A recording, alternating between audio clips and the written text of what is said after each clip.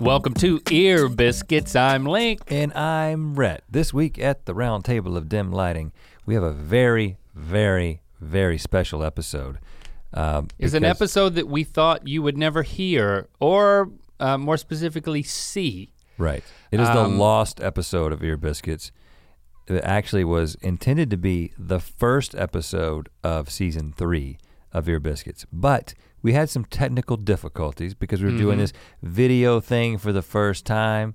It's important for us to set things off on the right track. Exactly. From the beginning. We didn't want a compromised episode to be the first episode of the video version of Ear Biscuits. Ear Biscuits is back. You got to make a big deal of it. So we shelved it. But it was a good conversation. Yeah, it was the very first one. There was a certain energy to the unknown of feeling our way through bringing the round table into the video format. We ended up burying our souls or other body parts. Yeah. Not physically. It gets very personal. But it gets very personal. And then, from there we talked about, I talked about some personal stuff that is happening in my family's life that ultimately, having made the decision for us to talk about it, we wanted you to be able to hear it and experience it and share it with us. And we wanted to put this little intro on the beginning. I mean, obviously, there were no technical difficulties on the audio side, but we wanted to put this on both the video and the audio version because we repeatedly refer to this episode being the first episode of Ear Biscuits, and you would be very, very confused if we didn't just put this little intro on, orienting you to what's about to happen. So you'll just see the wide shot. With one minor exception, but other than that, it should feel like a normal Ear Biscuit experience. Yes, don't be alarmed, just accept it. With no open your ears. Close-up shots of us. If that's your thing, this isn't gonna be the one you wanna watch. Well, you can maybe do your own zooms and crops. Oh, okay, that can Feel be done. free to do your own zooms and crops. I don't think it's worth it, just listen and enjoy. This lost episode of Ear Biscuits. It's found, here it is.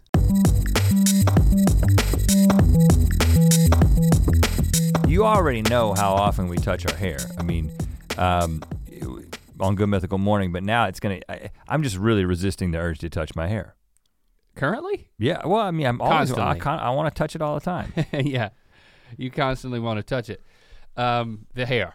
Yeah, okay. Your hair. So, a lot has happened since the end of season 2 of Ear Biscuits, and one of those things that has happened is a lot of people have asked, when is Ear Biscuits coming back? And we've been like, not anytime soon. That was sort of the standard line. Yeah. Because we've been doing a lot of other things. Of course, Good Mythical Morning, going strong as always. Been working on our book. We did Buddy System this year, last year. And but we still there wasn't I'm a trying place. to figure out what it is that made us want to do it, and I think we still find ourselves having conversations between the two of us that no one else hears, and I think in the back of our minds we are just thinking, why am I just talking to this guy? Yeah. I mean, we should probably monetize this. That is the thinking, right? Or well, no, we should probably share this. Yeah, We should probably share that's this. a probably more palatable way to put it. And we save stuff to talk about on Good Mythical More, but there's still we still end up talking. We spend so much time together, and every time we just talk to each other, is it pointless?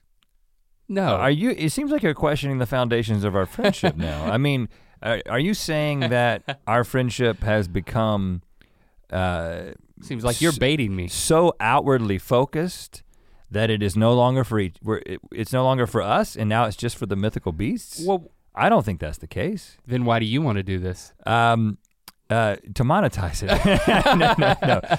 No. So, I'm gonna sit on my foot now. You do whatever you want. You don't have to justify every physical action. And I'm gonna take my sweater halfway off. You're gonna have to get to a place where you can just do the physical things without openly acknowledging them. Like you thinking about your hair and touching it? I'm helping you, you help me. Leave it up. No, but I think the reason we want to do this is because podcasting, I mean, really, when you talk about the things that we've done that are the favorite of the things that we have done, we enjoy a lot of different things for a lot of different reasons, but the times that we've had at this round table of Den Lighting, it's a totally different thing. It's different than GMM. I mean, we're not gonna put any weird stuff on our head or eat something that makes us vomit, play a weird game. That's not what this is about. And of course, it's not something that's been planned for months on end that is meticulously presented in the way that we want it to be presented, like Buddy System. Okay, yeah. So this is book. But this scratches an itch. It's just a totally different thing. Well, it's totally unplanned. I think we've demonstrated we don't have a clue what we know we're going to talk about. We haven't even talked about what today's show was going to be about. We've just, and so far. It is becoming that right now. So far, it's just been us talking about doing it. Let's just keep that. How long can we stretch that out? This is too meta. We don't need to stretch anything out. You may appreciate this conversation if you already are a fan of Ear Biscuits, but over 6 minutes in, at this point, if this is your first Ear Biscuit, you're like, is Ear Biscuits just a podcast about a podcast? No, it's not. We're just kind of getting back in the swing of things. Oh, we're getting loose. Into the groove, man. I might take my jacket off. Take your jacket off. I don't want to because it's such a plain t-shirt. Take a shoulder off, but then put it back. That's what I did. I mean, I've gone through so many iterations already. All right, there's a shoulder. I got a V-neck. I recently heard, I wear a lot of V-necks. I'll just be honest with you. And I wear a lot of plain V-necks. Link's kind of the funky t-shirt guy, and I'm the plain t-shirt guy. I might wear some patterns of, colors that shouldn't go together on like a collared shirt. That's kind of what I do. Oh, yeah. But I'm not really a graphic tee kind of guy. You've sort of got that on lockdown.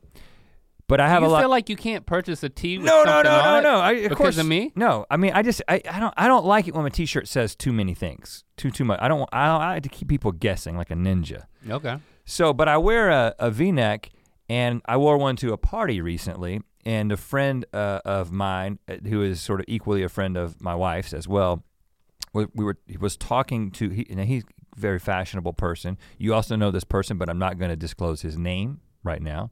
Can I guess? No, you can't guess. We're not gonna play a game. We don't play games. We don't play games. Was I at the party? No. You were not at this one. Okay, that's fine. You weren't invited. I didn't tell you. Actually, you were, and you left early. I was there earlier. Yeah, and he began to talk to my wife Sanchez's party about my shirt. Let's call him Sanchez. And Sanchez was like, V-necks. He's very direct. He has a good relationship with my wife. He's like, he really shouldn't. V-necks are like 5 years ago. It's out. 5 years ago, like a half decade. Ouch. Yeah. How did I miss a half decade? Well, V-necks are not working? Casey, how long have you had that V-neck? 5 months. Really? Yeah. I mean, well, I'm constantly. First I've of all, never worn a V-neck because I knew they were going out. No, the reason that you don't wear V-necks is because bring me into this. You've told me this. I'm not making anything up that you haven't told me. You told me you don't wear V-necks because of the patch of hair that Too much up. hair. Too much hair. And I don't have a whole lot. I got to go a little bit lower than a deep V to get there. But I just can't believe that something that is as subtle as the shape of the collar is something that can go out of style. So I refute Sanchez. I don't believe that V-necks are out of style. I don't think that they actually can go out of style. I'm gonna keep wearing them unless, the people in the comments on one of the platforms where Ear Biscuits is enjoyed prove me wrong. I am all, yeah. So you're inviting Rhett is inviting you to let him know if V-necks are out. And don't just take his side because you like him. Be honest. I think this is a moment, an opportunity where you can help the guy. I mean, Sanchez took a risk and Rhett threw it in his face. I don't need a later Sanchez, on right. a podcast that he's not listening to. Yeah, I don't need a Sanchez. What'd you say to him at the time? I need a, Did you get defensive? I had walked out of the room. He said it to her and you weren't even there. It was one of those things like when you got to break up with a girl and you tell her friend. Ooh. Yeah, you got to tell a man his V-neck's out of style. You tell his wife. Oh gosh. You go through the wife. 5 years ago. And how fashionable is Sanchez? Because I still don't know who you're talking about. He's pretty fashionable. I mean, I've taken some cues from him. Really? Yeah. And does he wear like the big round collars? No. He's not super neck. Super neck? He doesn't wear super necks. Is that what they're called? I just made that up. He's fashionable though. I respect his fashion choices. But you know what? You're getting old, brother. That's what it is, man. Well, that is something that I was. Wear it proudly. You're old, and I'm right behind you. Okay. I think that's what you've missed. I mean, if that's what this podcast is about, like we have aged. But there's only certain things we can talk to you about, and one of those is just that we're getting older. Well, let's be more specific about that. Of course, we're getting older. Everyone is getting older right now, except anyone who's beating the aging process. I'm glad you said that, because that makes me feel better. And we're not getting any older faster than anyone else is, technically. However, I do feel, and I don't know how long it's been over a year since the end of season 2 of Ear Biscuits. Well over a year. Yeah. And I feel like in my life and in my body, more than a year has passed. That's how I feel. And when I think about life stage, when I think about— Like because we're working too hard? No, I'm just saying when I think about the things that have happened, when I think about the fact that both of us independently have scheduled trips to see a proctologist. We're gonna talk about that. Within a week of one another. I'm fresh. That's a sign that something has changed. In the anus. Particularly, yes, specifically. Like now, when you get old, you get hemorrhoids. Young people can get hemorrhoids. Also, now you're gonna tell them why we went. Yeah, for hemorrhoids. I mean, I've had the condition. I'm not gonna say the H word anymore. I'm just gonna say the condition. So it's official. We're talking about hemorrhoids now? But the condition. You didn't want to talk about them in general. Or specifically as it relates to us. I'll talk about the experience. I'll talk about going to a proctologist. Okay, do that. By the way, I'll listen. They're called colorectal surgeons now.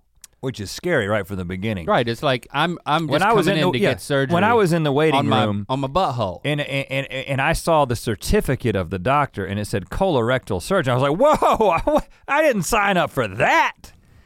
I don't need rectal surgery. That's not what I'm here for. I just got a little discomfort. Well, the guy that I went to, because I went to a different guy, because I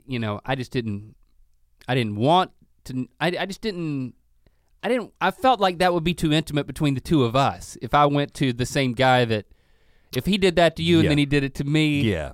What if we showed up at the same time? Yeah. What if he put us in the same room? It's like because we're friends. It's like going on a date with the same girl within a week of each other. It's a sloppy second situation. It's like except it's the reverse because he's sticking his finger in our butts. Oh gosh. Well, it's like— I'm just being honest, that's what happens. When you go to a proctologist, that's what happens. That is what happens. Standard fare. Well, I went in. We're talking about this though. Letting it register. Okay, here it is. I'm not gonna let it register. That way I'll just keep talking about it. Well, this goes back, man. I mean, this is not like within the last year, my aging is accelerating in like the anal region. Exactly. Well, let me explain. Because it's not the condition that is a sign of aging. It's the willingness to see someone about it. That is a result of aging. Because hemorrhoids are very common. Like I do a lot of Google searches for medical conditions because I'm a little bit of a hypochondriac. I haven't really disclosed that before, but I have now. And so if I see something— I thought it was hypochondriac. Well, I think that's someone who doesn't worry. That's me. I don't know. Is it hypochondriac or hypochondriac? Because we got to be right about this because I am that. Link, you're right. It's hypochondriac. A person who is proven me right. Abnormally anxious about their health. Yes. As opposed to a hyperchondriac, someone who is search that really fast and let's see and nothing concerned about their health. Hypochondriac is a common mispronunciation. It's someone mispronunciation. Someone who, when they believe they have something, they search it really fast. A hypochondriac is one who thinks there is nothing wrong with them despite medical evidence that they got symptoms of a disease. Are you kidding me? So that's what I am. So I was exactly wrong. They're both words? No. Maybe that's is that the Urban Dictionary? But hypochondriac.org. Oh, this is fake news, guys. But let's go back. But let me finish the point. I'm a hypochondriac, just like my mom, just like my brother. My dad does not have this gene. He's a hypochondriac. We worry about ourselves and when we see things. And when you can Google a condition, and because so many people Google conditions, Google has figured out that it would be most beneficial and efficient if they put up the nature of the problem and how common it is, so you don't have to go into WebMD or the like in order to just make yourself silly. So when you look up hemorrhoids, which incidentally, say the condition, impossible to spell without spell correction. Without, there's more M's than you think. I can spell it now because it's been corrected so many times.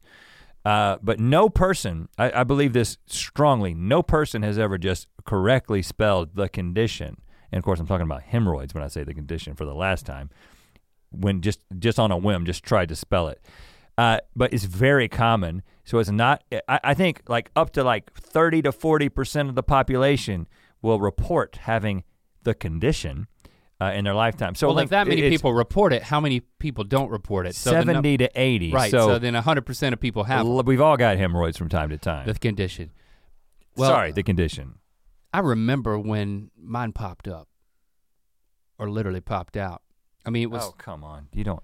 We were in New York City at the Gel Conference, and I don't live in New York, and when I visit, there's this expectation, and the whole city's set up so that you walk around everywhere. And we were supposed to write and perform a song at the same time on stage at a conference called the Gel Conference. I remember this. I was anxious about that. And I think, my sphincter gets tight when I get anxious. I just like. Can you use code words? My condition place gets, there we go. Gets tight. That's where I hold, some people hold the stress in their shoulders. Let me just butt in a second and say that, again. This is the first one. This is the death knell. This is season bad. 3, episode 1. We've decided to film it, and we're talking about the condition. You're probably thinking, are they gonna show the condition spot? No, it's not. We're not. You don't need, you just. We're not gonna be that stupid. Just chill. I'm so chill right now. This isn't what the podcast is going to be. Ear Biscuits is not going to be us talking about this stuff. The condition or our conditions. Again. But we have to get it out of our system. We don't know what it's gonna be about, and somehow this early it has become about us talking about our condition. But what I'm saying is, I just apologize, and you can stop listening now. I'm sorry. Or watching. It's gonna keep happening. No one would blame you. So I'm walking around the NYC. Yeah, New York with my City. WIFE. Yeah, that's a wife. You and your wife. Yeah, it's me and my wife. And it's at one point I just remembered feeling. Oh gosh. It's like now. It didn't feel right, man, and it scared the pabonky out of me. Okay. Pabonky. I had to make up a word. Upon further inspection, a little bit later, I was like, it's like, I didn't immediately know it was the condition. I thought it was like, I didn't know what it was. You thought you were dying. But it was very scary. Most people think they're dying. I asked my wife to look at it. Oh gosh, that's intimacy. Yeah, it scared her. And then, I didn't do anything about it, and it kind of went away for the most part, but I've lived with it for 8 years. Yeah, and you've complained about it quite a bit. But at a certain point, you get of a certain age and you reach a certain level of discomfort, and a couple other symptoms start to make an appearance. And then you're like, man, I gotta get in there. I no longer care if this means I have to let someone who I meet within seconds put their finger in my rectum. I don't care anymore. And you know I'm what? that uncomfortable. Okay, and you will tell us about your trip to the proctologist because that's so intriguing, and I will tell them about my trip to the proctologist. Yes, you will. But first, Lincoln, I tell you what it was like in my bed last night. Yes, please don't. Don't do, okay. Only if this is for a product. It is, it's for a product. It's for the parachute sheets that we were given to try out. And I put them, along with my wife, put them on the bed last night. Okay, team building exercise. And then, oh yeah, we didn't fight at all when we put them on because we were just talking about the finish. She was like, yes, I went with the sateen finish. We've never done that before. A little bit of a sheen there. I got in, it was smooth as silk. I had an incredible night's sleep.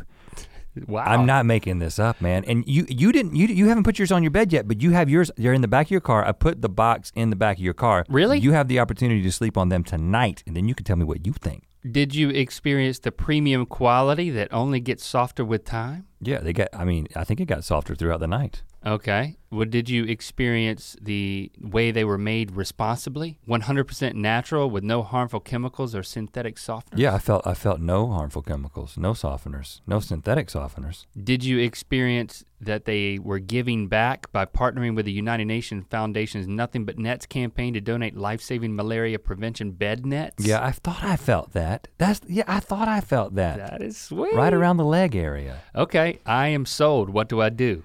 You visit. I put them on the bed because I've got mine. You've got them, but our listeners. I'm getting some more for my loved ones. Our listeners have a special offer here. They can visit parachutehome.com/ear for free shipping and returns, and they get a 60-night trial. If they don't love it, they just send it back, no questions asked. That is parachutehome.com/ear for free shipping and returns. Nice. Tell us about the proctologist. You went before me, so why don't you?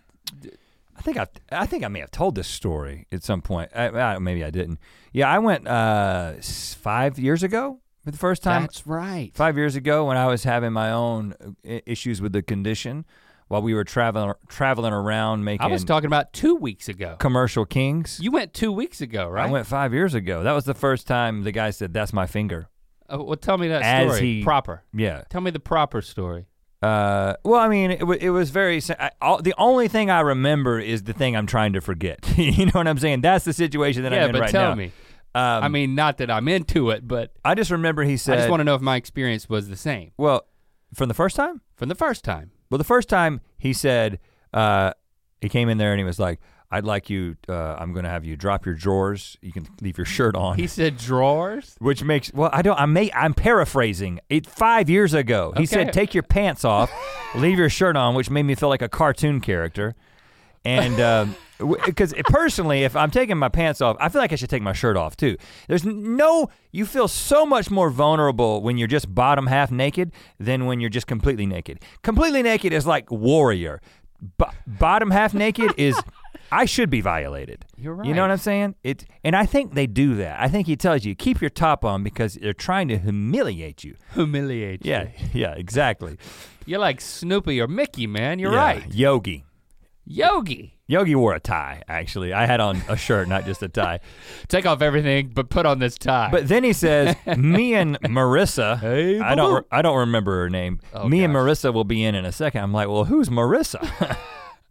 You know, and all of a sudden there's the doctor who's you a man. remember her name. And Marissa, no, I'm making it up, but again, paraphrasing, who's a woman, and not just a woman like straight out of school, like too young for my comfort level.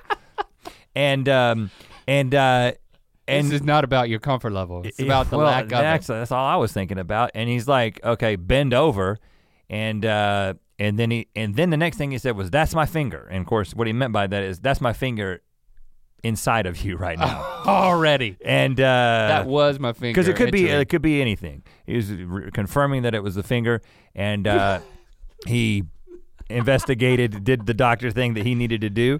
And I put my pants back on, and he was like, well, yeah, you've got the condition, but it's not too serious, and here's something, and go on about your business. And I've had a good 5 year stretch. Well, that's probably a bad word. I've had a good 5 years, where things have been okay. And but then recently, when you started talking about how you needed to see a doctor again, I was like, that gave you the itch. To tell you the truth, my condition has never resolved itself, and I think I need to go back again, getting closer to 40. Should probably go. And this time it was basically the same exact situation, but the doctor was much more personable. Did Marissa say anything? You left that out. She gave me no compliments, if that's what you're asking. She said nothing. I think they second time around, no Marissa? I think no. There was no Marissa for stage 1 this time around. And first of all, I don't know how your doctor had you do it, but my doctor had me get on my side like a baby. Fetal position. In the fetal position, and that was his angle of approach. Whereas the first guy, it was bending over a table. Oh wow! So I definitely preferred it's more comfortable to be in the fetal position because you already feel like a baby. It's like having your temperature taken. So yeah, when you bend over, it's like you're being punished. Yeah, and so I was more comfortable. We had quite a conversation while I was in this position, and then Marissa came in, again, another lady. I will just always call anyone who is assisting a colorectal surgeon, Marissa. And but it was another woman. Yeah, and that was when he did it. They don't care. He did he put a camera in there. And I'm not talking like a DSLR. I mean, it's just a camera that was. That's a DSLR going in there. I got to get my Instagram updated. After he updated his Instagram. Marissa, you don't update it. What do you mean update an Instagram? Keep it up to date. Man, you wearing your V-neck shirts talking about. I don't even use Instagram, and I know the verb is not updated. Post? Okay. I don't know what it is. Post it to Instagram? Oh, he just updated his Instagram. Is that it? What I was trying to do was make a joke about how, that's what the doctor does. He takes a picture of your butthole for his Instagram.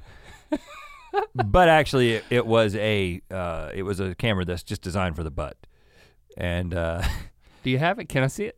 No, it's not disposable, and you don't get to keep it. They take it out, and he said, "Do you have the picture?" He said, "Come back in 3 weeks," which that's another week for me. Oh, nice.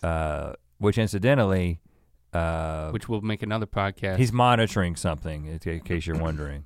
I'm gonna be okay. Is he monitoring it right now? Is there a camera constantly? No, he removed it. Now, but you also have a come back in 3 weeks situation from what I heard, what you told me, but you didn't give me the details because you said you would give me the details here on the show. Well, the doctor, the nurse asked me questions. We're halfway through this, by the way. We're still talking about it, but Well, it's important. Yeah. To get it out. And she was asking me all this history questions while I'm fully clothed. Marissa? Yeah, Marissa. Man, she's everywhere. She, then as she's leaving the room, she's like, take off your pants and your underwear and put on this gown. You got a gown? So I got a gown. I didn't get it. But I did leave my shirt on and I put my gown over that. But it was open in the back and I sat back down and then he comes in and he talks to me a little bit. And he's not the whole time he's talking to me, I'm like, looking at his hand. Yeah. I'm like. Does he have tiny hands? No. And I think he could tell I was looking at his hand because he kept moving it up by his face to like try to make eye contact with me. Follow the hand, Mr. Neal. See, a visual joke. Yeah, right. I could do that. You got him. Yeah, if you're the old V over the eyes. If you're listening to the audio version of your Biscuits, you just missed a visual joke. When Link said move the hand, I took my hand and put it into the Spock symbol and put it over my right eye. It's very funny in the video version. It worked. Not to make you feel left out. Worked. I think most people can enjoy both. Do not enjoy the video version of your Biscuits while driving down the lanes. Unless you're in the back seat watching on a screen. So I didn't hear anything he said. I was just waiting for him to say, bend over or roll over or whatever. And yeah, like a dog. And he said, I want you to lay on your right side Your right side, huh? The first thing he said was, I was on my left side. It's like he was talking and I was answering his very specific questions about the condition and the sensations and the history of it. And he's like, well, let's take a look. And that's when I'm like, you know. You gotta keep breathing, that's the key. You gotta keep breathing. Yeah. He's like, lay on your right side. So I got in the fetal position. Yeah. And I'm facing the wall, much better than the bent over position. I think that, I just can't imagine having to do, you've done it both ways. Yeah. But I agree with your preference. Yeah. And he did not give me any warning. He was just poked right in there. Did it make that noise? So I think I could diagnose that. You have a problem. It's not supposed to make a cartoon noise. He had to pop a bubble. Oh gosh. No, he didn't. And it didn't feel great. And then it was like, I'm gonna go 4 quadrants. Oh, really? And I want you to tell me how that feels. So it's like, who knew it had 4 quadrants? It's like, is it a good thing that I got 4 quadrants? I think everything has 4 quadrants. Well, he divided it into 4, but it's a circle. I think that's the definition of a quadrant. It's just dividing something into 4. He did. He did. He was like, this quadrant, how does it, he's like, rate the pain here, here, here, and here. And I let him know that at certain points, there was a quadrant hot spot. Oh, gosh. There's no need to get you've already gotten pretty specific. But I mean, it was like, please let this be over quickly, man. And then it was. And I sat back up and I talked to him and he had on a glove. At that point, I was like, oh, I didn't see him put on a glove. I guess he had on the glove the whole time. That would be proper. Well, yeah. Yeah, but I didn't remember him putting on a glove. You thought he was going barehanded? Yeah, at one point I felt like I needed to stop and ask him. But he did, and the glove was coming off at that point. But then he's like talking, and I'm like just trying to recover from the moment. And the whole time I'm thinking, when this is over, am I gonna shake his hand? Mm-mm. So no. my hands were back. I was like propped up. I was propped back on the bench, the seat, the table thingy. And then he tells me everything. He's like, "Well, I want you to try this shrinking suppository." So I'm doing that for a couple weeks and then come back. And I'm like, "Okay." And I'm not extending my hands or anything. And then he's like, "Any questions?" I'm like, "Nope." I look at the hand. And then he's like, "Well, let me summarize." And he summarizes everything. Yeah. And then it's like, I keep thinking it's gonna be over. And then he's like, "Here comes the hand." And then I shook his hand. I'm not gonna deny it. He took the glove off though. The glove was off at this point. Yeah. And I shook the hand. But it did feel weird. I mean, he didn't shake my hand when he first met me. And he had while I was waiting, I heard like uncomfortable sounds from the room next door. Like, oh, really? Yeah, I could hear through the wall. He was in there with another person and it was not going well. At one point I heard someone say, "Are you gonna be able to drive home?" Oh gosh. This is right before he comes in. You had a bad experience. This is right before he comes in. Are you gonna be able to drive home? Yeah, my guy, there was nobody. I was the first one there. No one else was in the waiting room. There was nobody else having to question whether or not they were gonna drive home. Wow, what was he doing to that guy? I don't wanna know. Me neither, man. I think we can move on now.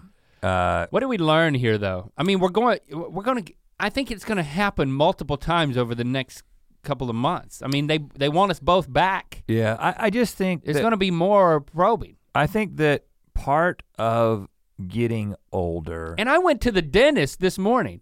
I mean, I got it going in both orifices. But that's pretty, the dentist is kind of a normal thing. It's that's like kind of a normal every thing. 6 months. But I'm seeing a pattern here. I'm getting comfortable with just getting in a chair or on a table and people are just inserting stuff. Well, that's what professionals are. Professionals, yes. Be very specific. That's important. I think I'm getting comfortable with that. I think that's part of getting older is understanding that, you're moving into this stage. You're moving into the stage where you have to be evaluated by professionals physically in order to make sure that you make it through the next half of your life, man. We're havers, man. That's what's happening. I don't know what the current life expectancy for an American male is, but I gotta assume we're like halfway there. I mean, that's literally what is happening to us right now. You don't think it's in the mid-80s? What is the life expectancy for an adult male American? And I'm gonna guess that the answer is 84. You think it's 84? I would say it's 81 for a male. And then for a female, I would say it's 85 86. for a female. I'm saying 84 and 86. And then Rhett is saying 1 and 85? Okay, so it was 78. Oh, 78. What did I say? Man, you said 81. No, for a man I said 81? I don't remember what you said. Link, either way you look at it, we're more than halfway there, man. I'm exactly halfway there. And here's the problem. I'm exactly halfway there and you're almost halfway there. The problem is, people have just started putting their finger in our butts. Yeah, and that's all we've got to look forward to for the next 40 years. We should have been spreading it out. Well, use a better analogy, man. We should have been allowing that to happen much earlier. If there's a certain amount of finger pokes that you get. The finger pokes don't have any impact or effect in the first 40 years. Most people don't need them. But another thing that has happened, because I think we should stop talking about the condition. Yeah, let's move. Let's move away from it.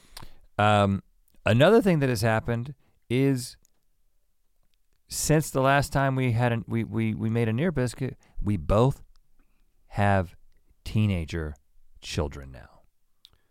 Yeah, Lily turned 13 a year ago, and Locke just turned 13. Just turned 13. Now. So we both have 13-year-olds. And I mean, my son wasn't even with me when he turned 13. He was in Africa. It's funny because Lily was in China. Well, look at us. We send them away to become teenagers. Yeah, like go to the other side of the earth if you're gonna become a teenager. She had, don't be with me. Lily had a friend who's one of her best friends' dad was working for Disney, building the park over there. Yeah. Building the Shanghai Disney. Right. So they lived over there for, I can't remember how many months, 4 months, 6 months maybe? I think they were over there almost a year. That's what I remember. Maybe, but Lily went over for a couple of weeks. She went over for a couple of weeks with with family members, so she flew over there with them, and she turned 13, and we didn't even send her a card. It turned out, she made it. Turned out we didn't need to be there for her to become a teenager. Right, it still happens whether you're there or not. It's not like quantum mechanics.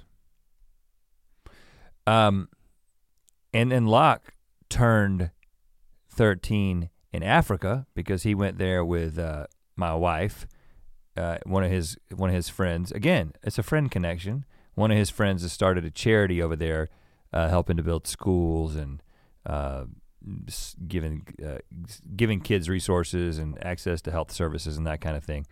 Mm-hmm. And he went over there with some of his friends, and he was in a hut. I mean, so they did a lot of things. They were in Uganda, but there was one night, the day of his birthday, where they went to like a remote village. So I mean, they stayed in like a relatively nice hotel, and they stayed in some different places. But there was the time that they went to the remote village, and it was like, we're going to let you guys see what it's like to stay in a hut, literally a hut, like is somebody's house. It's not like dirt floor type situation. Let's bring the Western tourists in and have them stay in a museum piece. No, it's like this is someone's home that you stay in.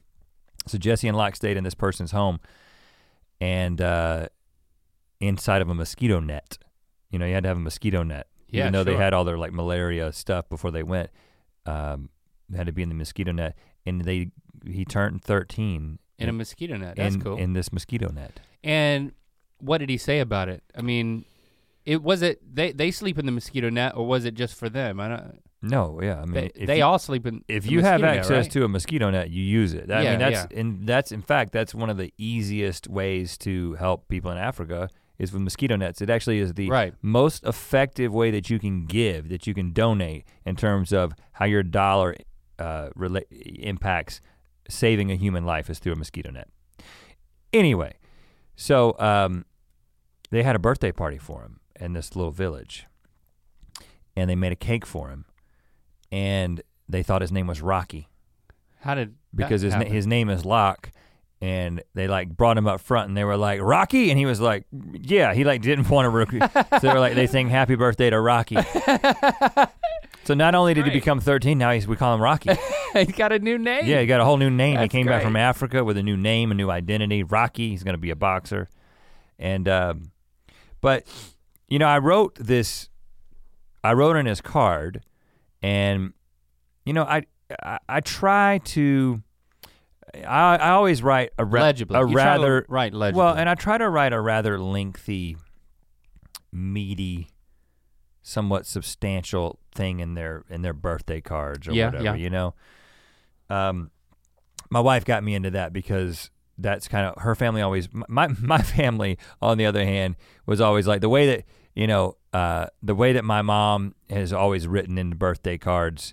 Has been like, she'll take what the card says inside and she'll like underline 3 words. Yeah, so she'll like take what was written inside the card, which is the perfect thing that she selected and bought, and then she'll add her own emphasis. Emphasis added by Diane. And then she'll be like, what he said. And then then of course she says. Just above here. And she will write, you know, a couple of sentences. And that's how I always was. I was like, listen, these people know that I love them.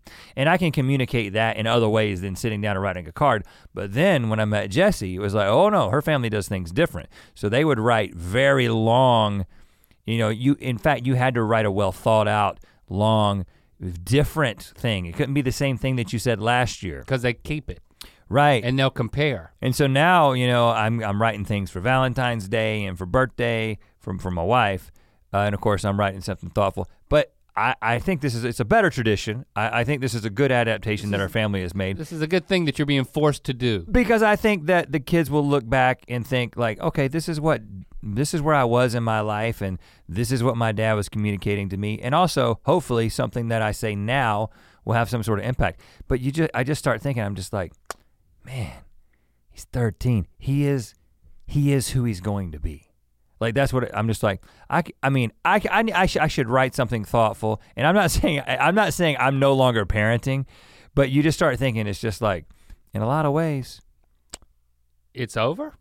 With our teenagers, we can guide and we can help direct and we can be there and we can answer questions and we can help them make good decisions, and we're gonna continue to do all those things.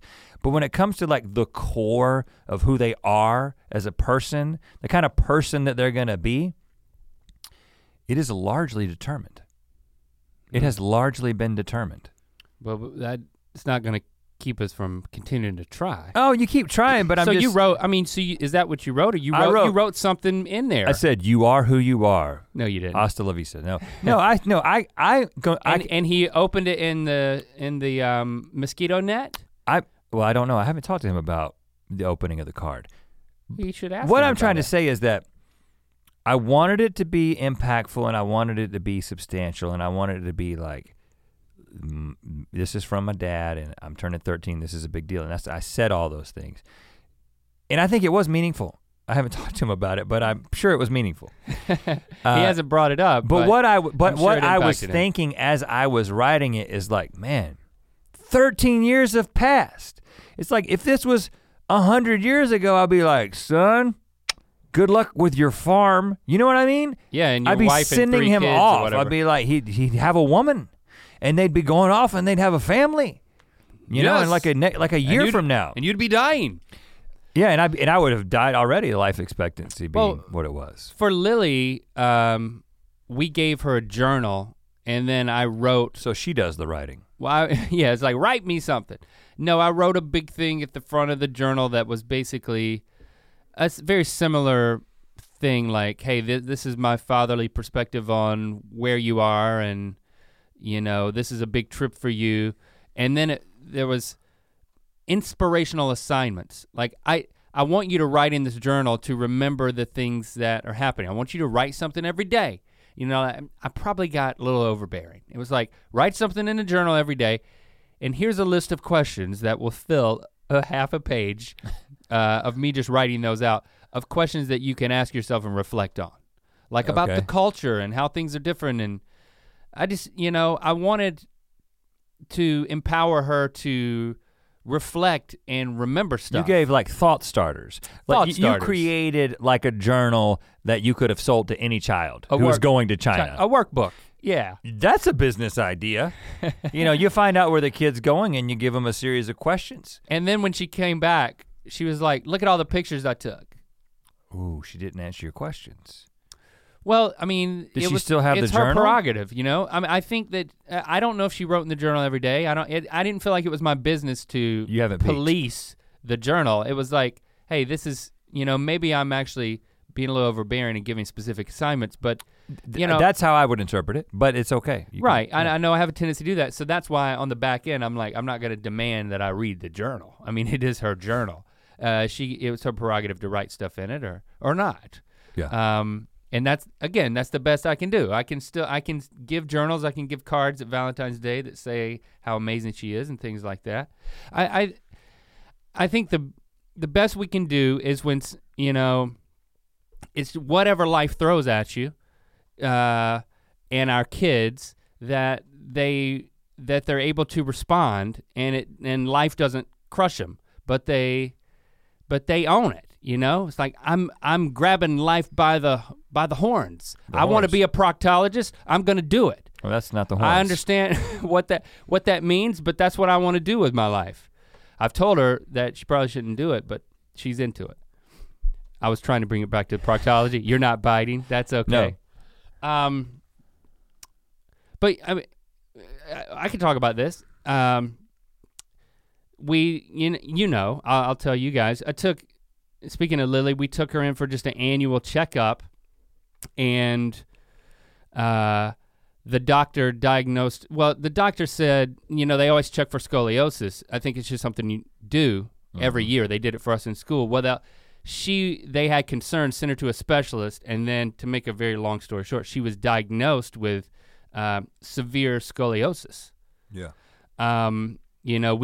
We get the x-ray, the specialist looks at it, and we look at this thing, and her back is like an S. I mean, it floored us. And when we were driving to the specialist, we knew that she had curves. We had done research about, given certain measurements, does that mean that there's going to be bracing, that she has to wear a brace as she goes through puberty, as she goes through a growth spurt, to not correct it, but just to stop the curve from getting worse, so that after she's through a growth spurt is something that many people are just live with and have a normal life, even though their spine is curved.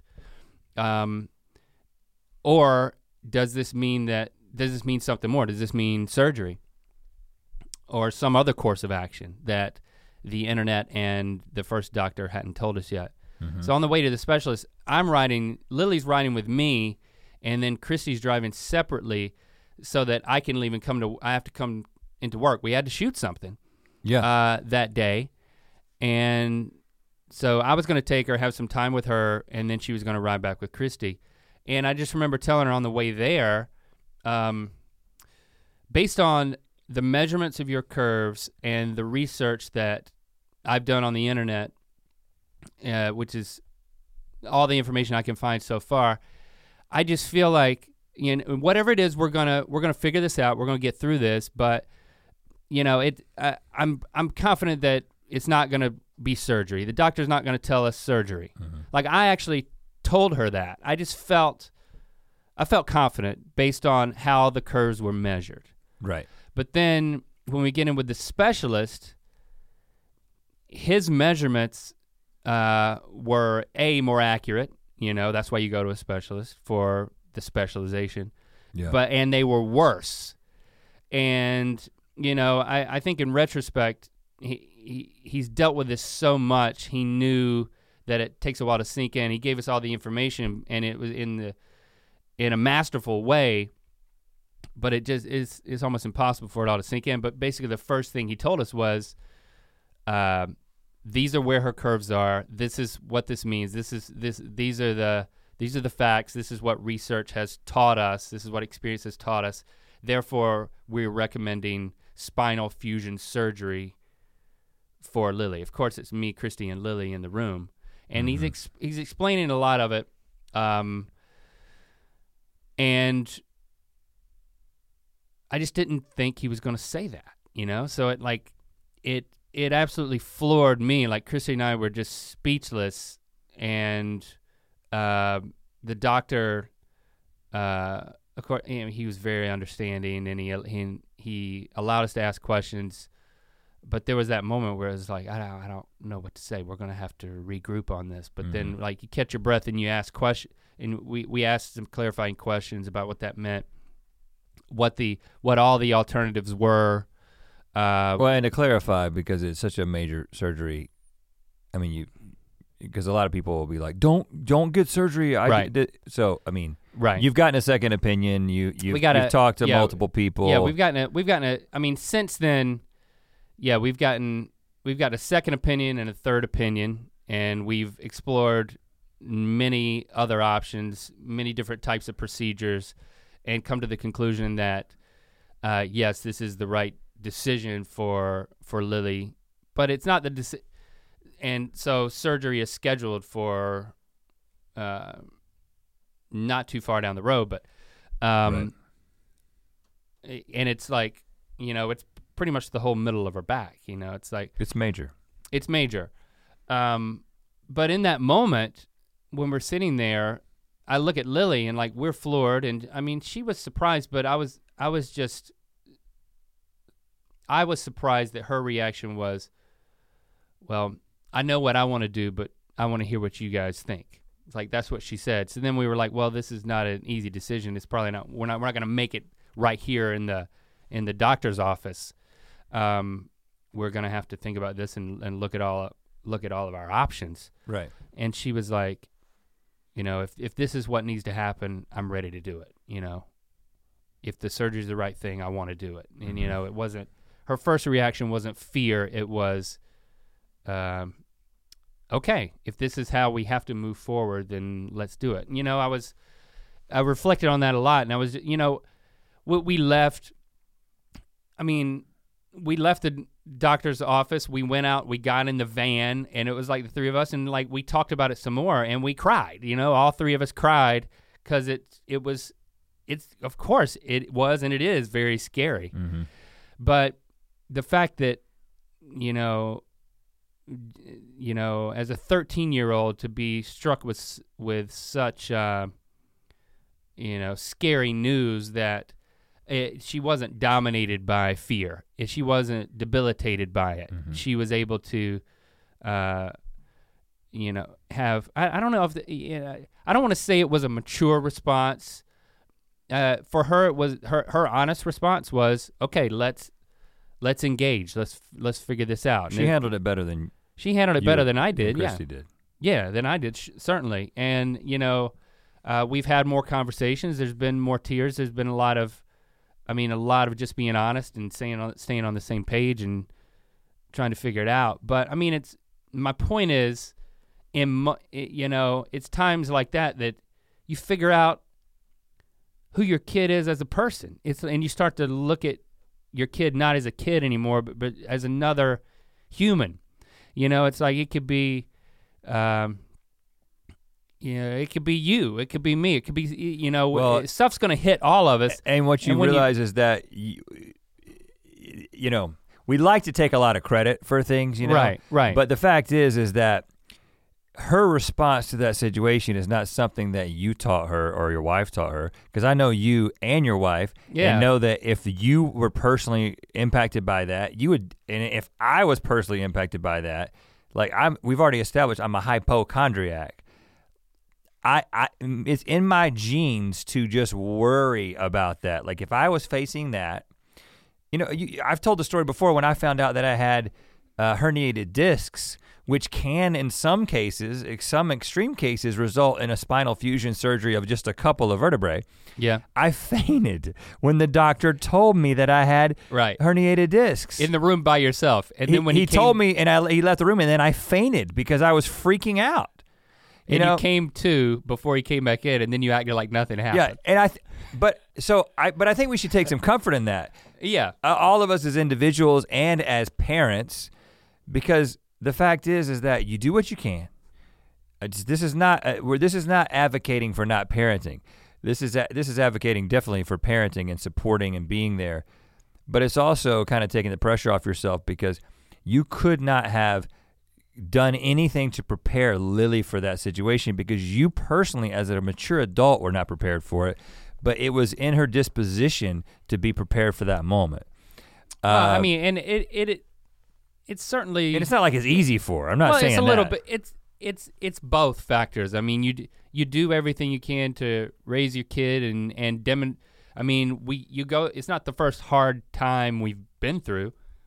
And you figure that out as a family, everything you go through, and you learn from all that stuff. I mean, we are having an impact on who our kids are. Well, yes, but I'm saying, but that side of it is the side that you always hear, right? That's the side that you hear in all the parenting books. I mean, parenting books, the whole parenting book market is completely based on the presumption that you can have a drastic impact on the lives of your children, and you can. But that sells books and it gives people jobs, and nobody wants to hear, well, your kid is also, for a lot of other reasons, both nature and nurture and things that are outside of your control, going to be a certain way. Nobody wants to hear that because it makes you feel powerless and it makes you feel like you don't have a lot of control. But it doesn't mean that it's not largely true. In fact, I was listening to a podcast, I can't remember which one it was, but like one of the foremost child psychologists was the guest on the show. Mm-hmm. And he was basically saying exactly what I'm saying right now. I'm no expert. He is actually an expert. And he's like, there's a lot of people out there who claim to know a whole lot about psychology of children. And what we have found every study has been very inconclusive. And actually what our research tells us when you look at all the research is that in a large measure, kids are gonna be who they're going to be. Doesn't mean that parenting is not very important and that you put kids in one situation on one side of the earth and another kid in another situation, that their circumstances are definitely going to determine many things about their future and their outcome. But personality makeup and disposition is a big part of that is going to be determined by genetics. And then there'll be some very formative events that can kind of send things in different ways. But as a parent, I mean, first of all, I think there's a balance here because our wives have been the ones who've read all the parenting books and have like obsessed about, they've homeschooled the kids. Yeah, to their credit. They've invested all this time into, and I think there's been immeasurable impact. So I don't want to diminish that. At the same time, we can take comfort in the fact that it's like, okay, we do what we can, but in the midst of a real trying moment like this, like her finding out that she's got to have this surgery, it's like that response that she's going to have, that's kind of largely determined by who she just is. Mm-hmm. And I want to make sure that in sharing the story that, and I'm just concerned that I don't want to make sure I'm not leaving a lot of unanswered questions that people will be concerned about. Yeah, right.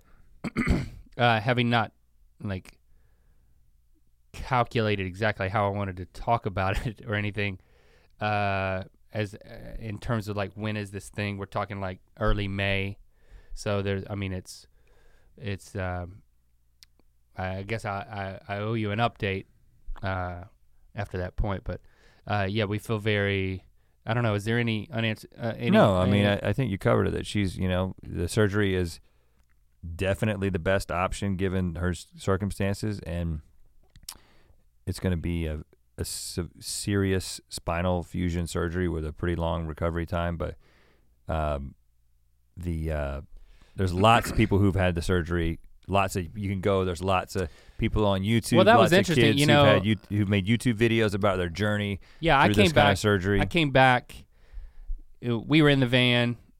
We were when I said that we were crying together, and then I still had to come in. It's like I was I think because of some sort of circumstance with like us going to Sundance, which then I wasn't gonna go to Sundance, and then Lily and Christy both told me to keep our plans to go to Sundance, even though I didn't want to go and I didn't want to leave them at that point. They wanted me to go, and that turned out to be a good situation for all of us for that to happen. Yeah, we had to come in and shoot Good Mythical Morning. So we had to come in and we had to shoot Good Mythical Morning before we left for that.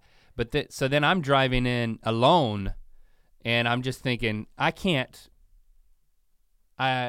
knew that we had to shoot, and I was like, I can't talk about this because then we wouldn't be able to shoot the episode.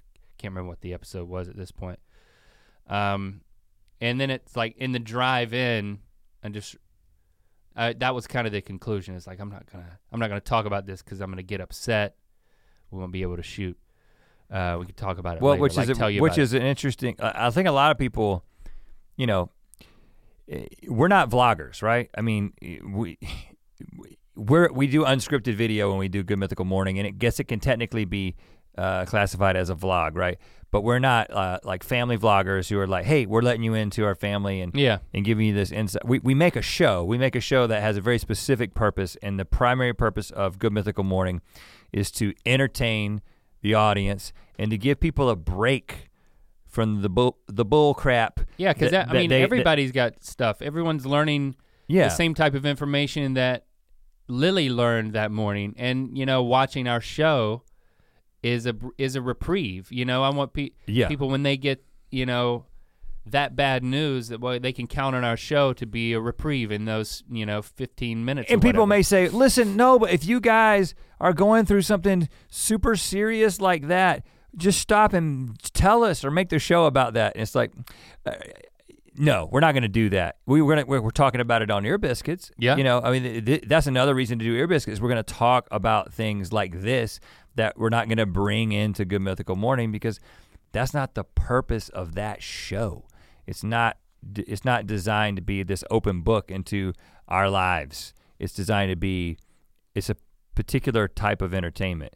But ironically, I was trying to remember where I was going with that. But okay, so when I came in, I had enough breathing time on my drive in that when I didn't make an active decision, but I walked into our office before we had to shoot, and you were like, tell me about it. And then I'm not gonna be like, I can't talk about it right now. I just told you about it, and it was like, it actually made me feel better to just be able to talk through it. Cause it's like, okay, I'm such a verbal processor that I can, if I stay inside of my own head, it would just be like a fear cycle of this is horrible. So it was helpful for me to field your questions, and then it's like, you started looking on the internet immediately.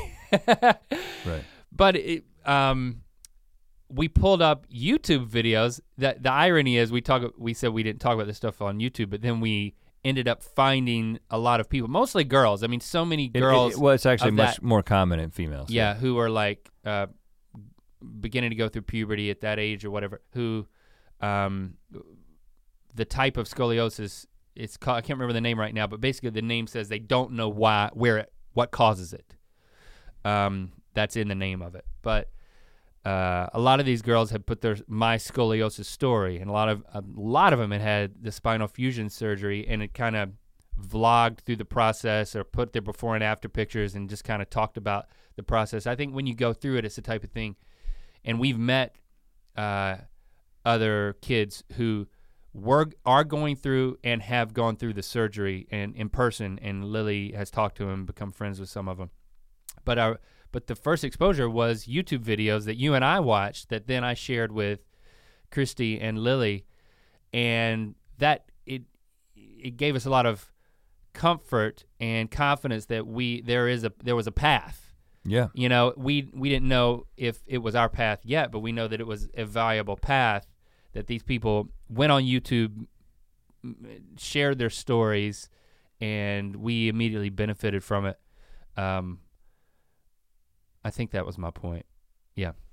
It all comes back to YouTube. It's all about YouTube. Yeah, that's really the message here. They monetize their surgery just like we're monetizing this. Without YouTube, we wouldn't be here. Link would have no hope.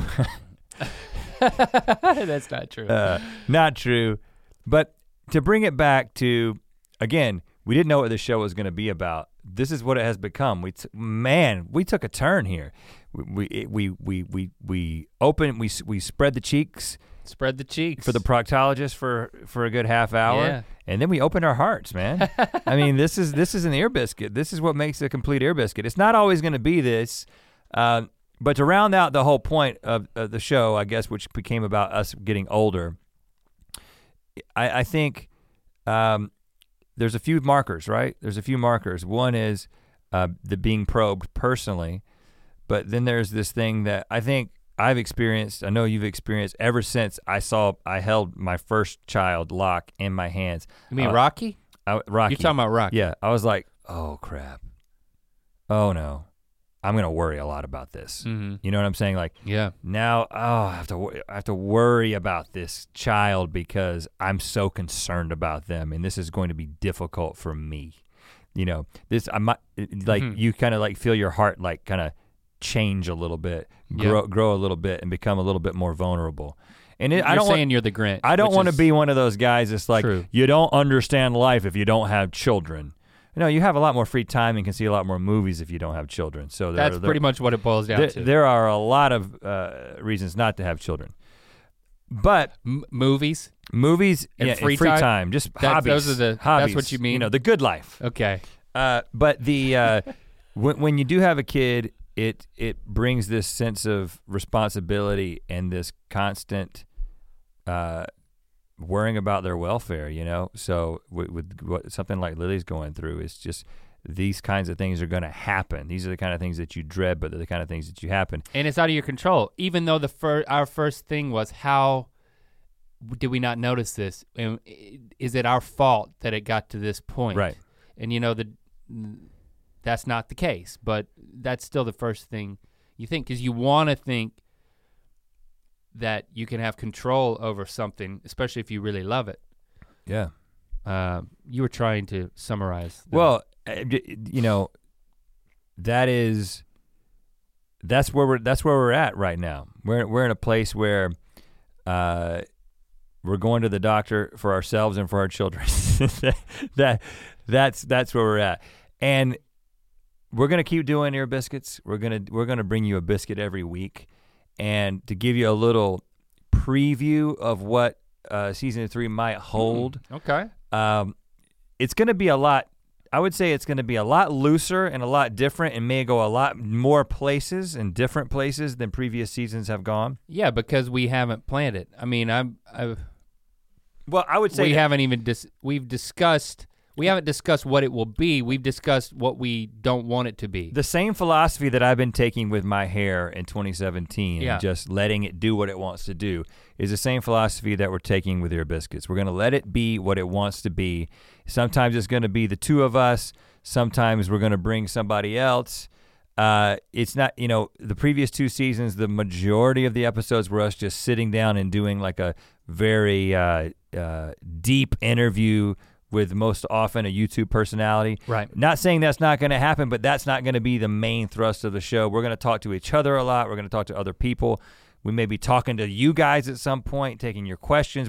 We don't know. We're gonna keep it open. We're going to keep it loose, but keep it tight. But the one thing we're gonna do is we're gonna keep doing it. Not like a sphincter. Yeah. We're gonna keep it loose and keep it tight. That's what we almost called this podcast, Sphincter. But we didn't. Yeah. And we don't. Thankfully, we didn't. But that might be the name of the first episode. But if we take this podcast to Ugandan tent, it may be called Sphincter. Yeah. It may get a new name.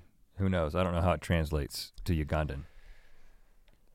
Thank you, guys. Leave a review on iTunes, SoundCloud, or you don't leave YouTube reviews. You're gonna leave a comment or a like if you're watching this on YouTube. Also, subscribe to the This Is Mythical channel for more ear biscuits and other content throughout the week. Thank you for being your mythical best. Yes.